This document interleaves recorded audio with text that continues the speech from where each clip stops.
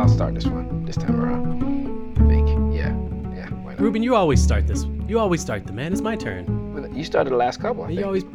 You always got to take it over, man. You just That's really bugging me, man. I know. You did. That's bugging me. You started the last two, though. I think, right? No, I think you did. So welcome. We're here today to talk about pet peeves. Welcome to Upright Citizens. We're already here bickering. This is our negativity episode. We try to keep everything positive on the up and up. Right. But today, we're going the other way around. There we go. This is welcome to the Upright Citizen Pet Peeves episode. And I promise we'll just do this one time. Maybe we won't promise, but, What do you think, Ruben? There's a lot out there. I mean, shoot, as you say, we always keep it so positive. It's all right to get a little negative. I mean, I don't know. It's not really negative. We're just, voicing our opinions and our thoughts, right, as we always do. Right? Exactly. But anyway, here we are. Amen. Anyway. So we have to, maybe a little disclaimer here. Yeah. We're talking about some pet peeves. These are our own personal pet peeves. Hello. From the base chair. And we'll, all these opinions are not indicative of Open Studio, who sponsors this great podcast. They are completely the opinions of ourselves. Oh, okay. Right. But anyway. Well, Ruben, you got a great point here for your first pet peeve. You should go first. Should I? Okay. Well, here I am. Musicians who don't check out the music beforehand, even though they've been given, ample opportunity to check it out, MP3s or whatever, WAV files, whatever, PDFs, all this, and then MIDI files even.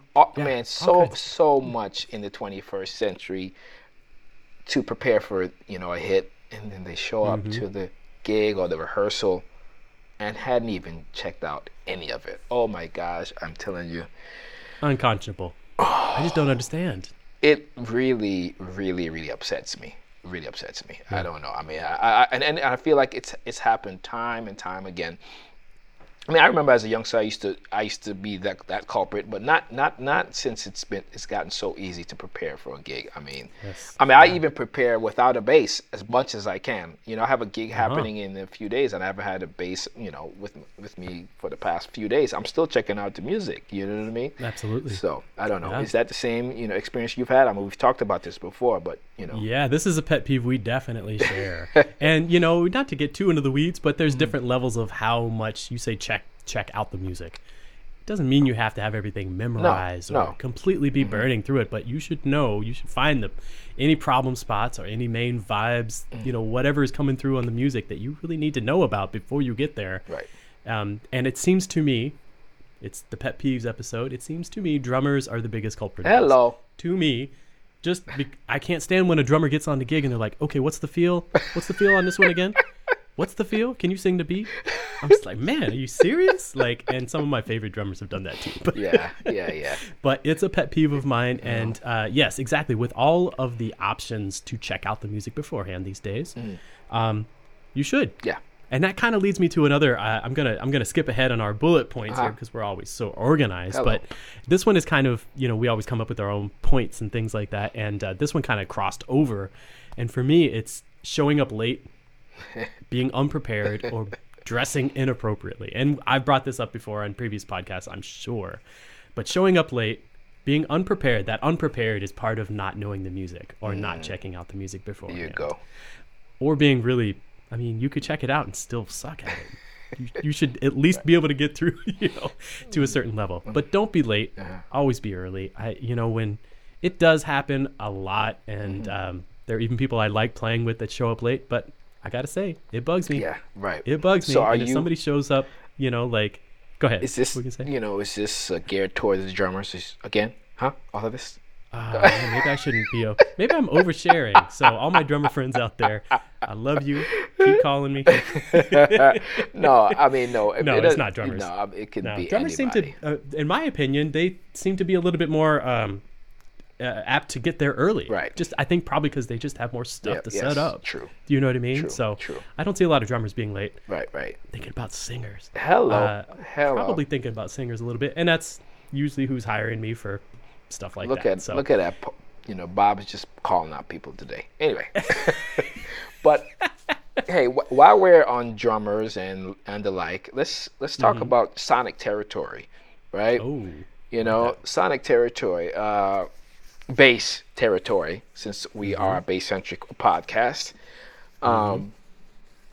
The volume of your bass drummers or piano players playing the low register, that's Close enough. always going Mm-hmm. to be a pet peeve of a bass player.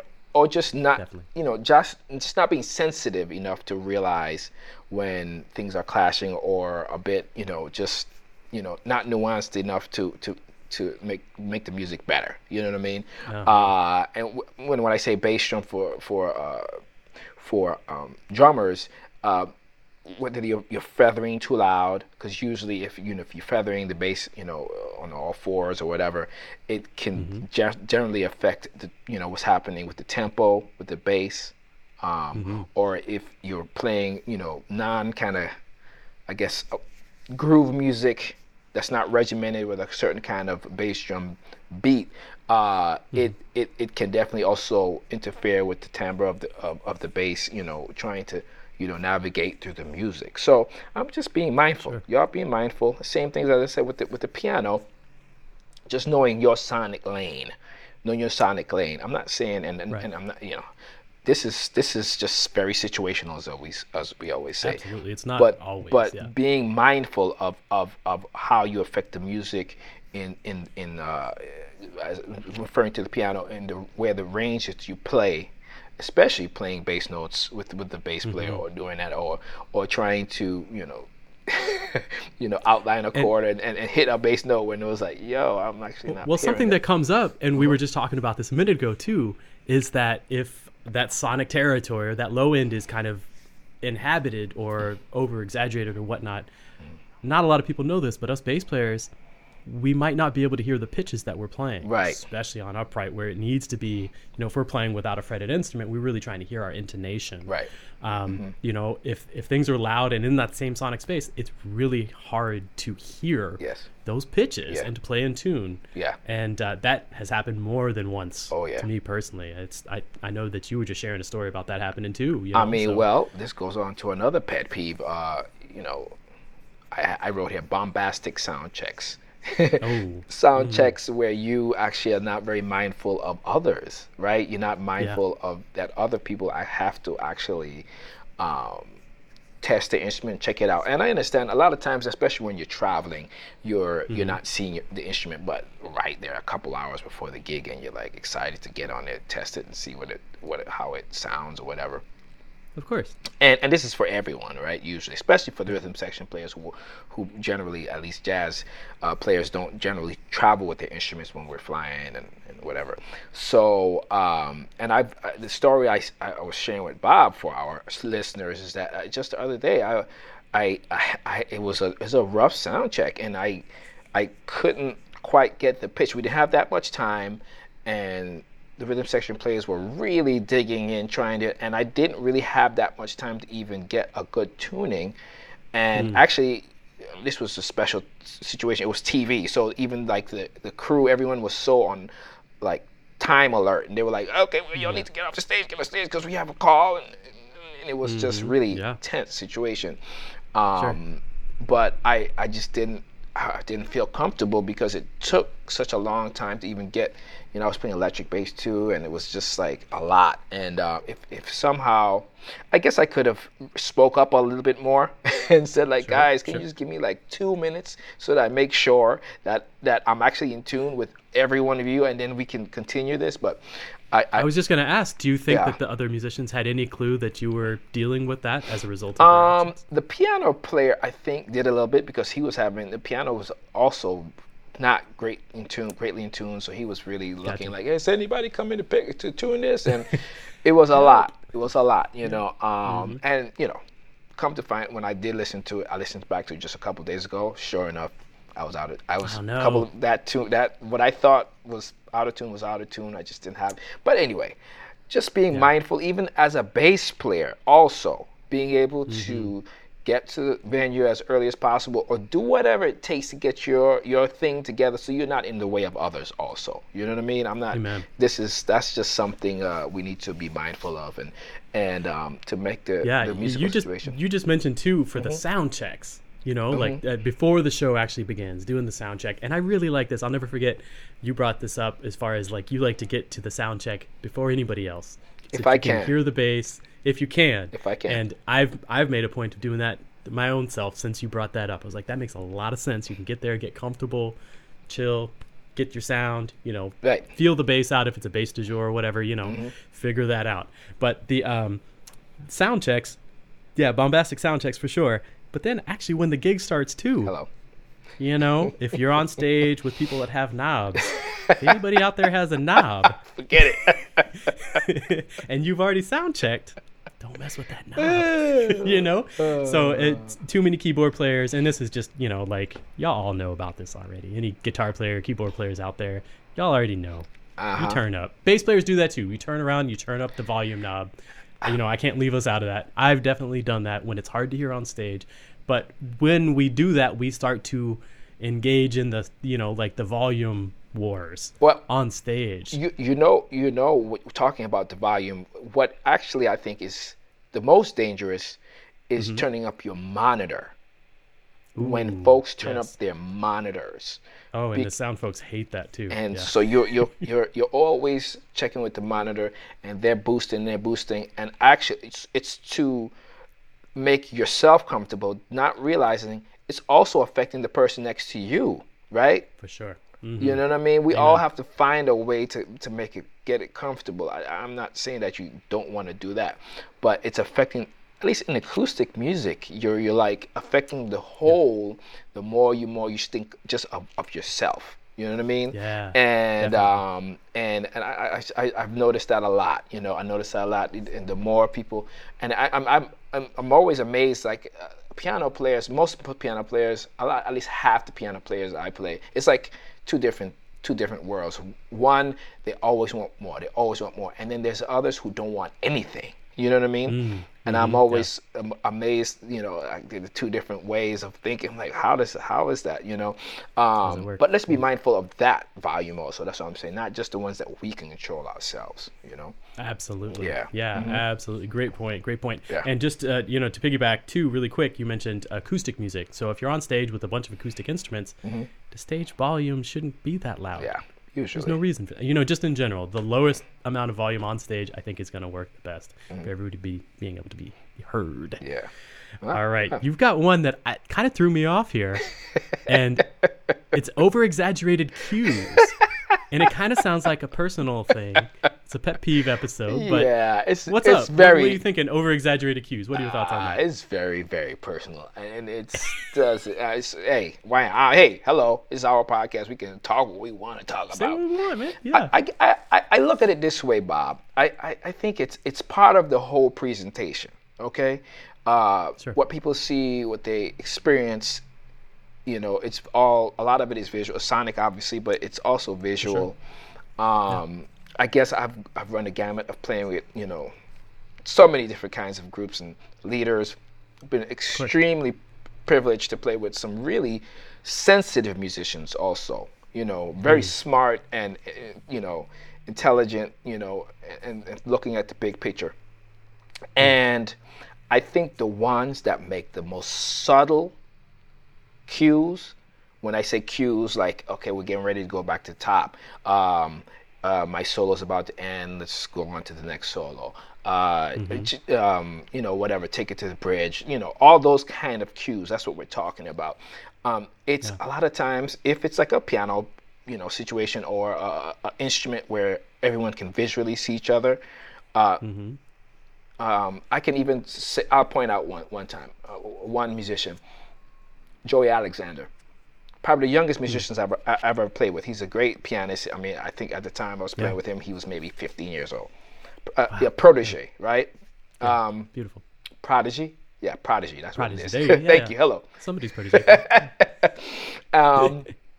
And he would never say anything or whatever. His cues were in his eyes. Wow. Cool. Right? His cues were in eyes. He would nod his head or whatever. He'll just look, you know.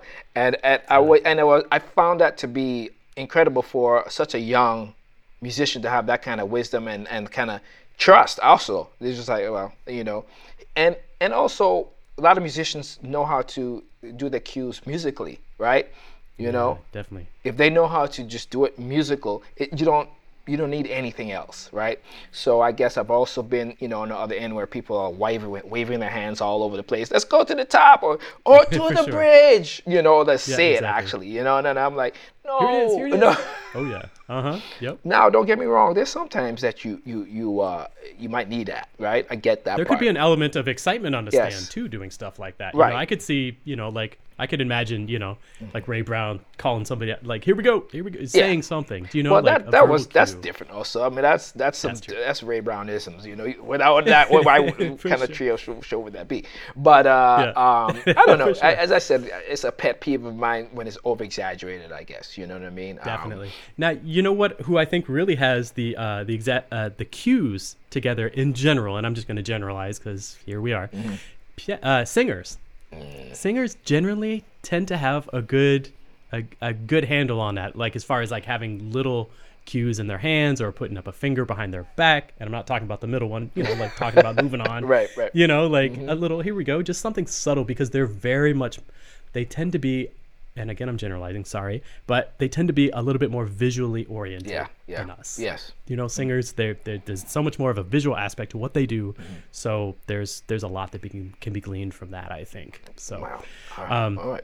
Yeah, but I love that. The over-exaggerated cues, yeah, it's a thing. I'm going to move on to my next pet peeve. Uh-oh. And it also has to do with like non-musical,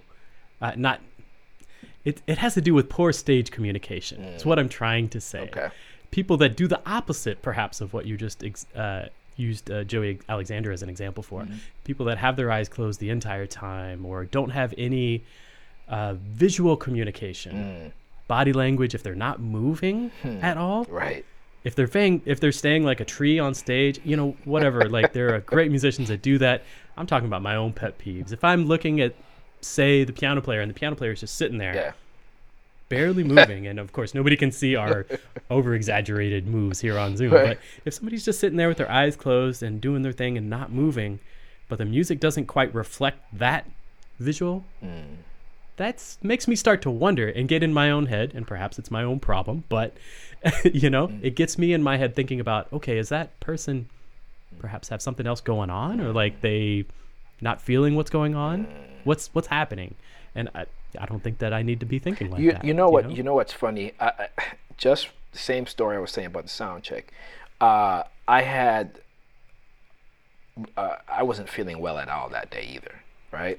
It was, and we had a pretty lengthy sound check, and I wasn't feeling well. My stomach was hurting me. I was like feeling a little queasy. I wanted to just get off and just lay down for a second.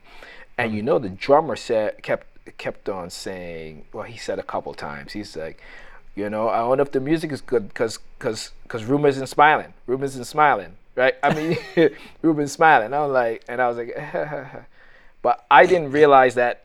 I mean, how I was feeling actually was.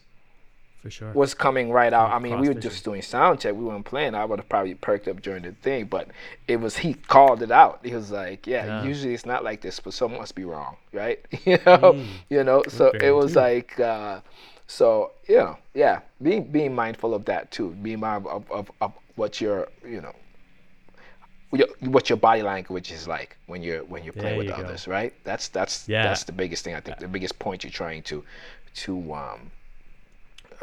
drive home, I guess. I think that ties into just the very last one I want to add in here too, and that has to do with your attitude. Hello. Incorrect attitude. Like if you are feeling sick, that sucks. You know what I mean? But you still came, and I'm sure you did your musical job. Like to your utmost ability, right? When folks are feeling bad like that, and then they bring that to the stage or bring that to the music, that bugs me. Not gonna lie. If you're clearly distracted by something else, or your head is somewhere else, but we're there to do a job, and you're not letting that go or it's getting in the way of the music, that bugs me. Yeah. So we're here talking about pet peeves. That's all right. Anyways, I mean, I'm bring glad- the right attitude. Bring the right attitude to the stage. I'm glad you let this all out here today, Bob. You know. I feel so much better. All right. Thank you. See, you know, you don't have to take that run today. You just let it all out. You're good. You know, you sweating and all that already, right? And I can see. But anyway. Well, we'll see how the gig goes tonight. You know, we'll see. We'll just see. Ruben, so much fun. Always. Pet peeves. Yes. Pet peeves. Yeah, man. Just part one. Next week we'll do the same thing. There we We'll go. talk about more There pet we peeves, go. huh? All right, man. Well, Always great to talk to you, Ruben. Yeah, brother. Excellent. All right. And thanks so much, everybody, for listening. A lot of bass love. We'll talk to you real soon. till next time. Peace.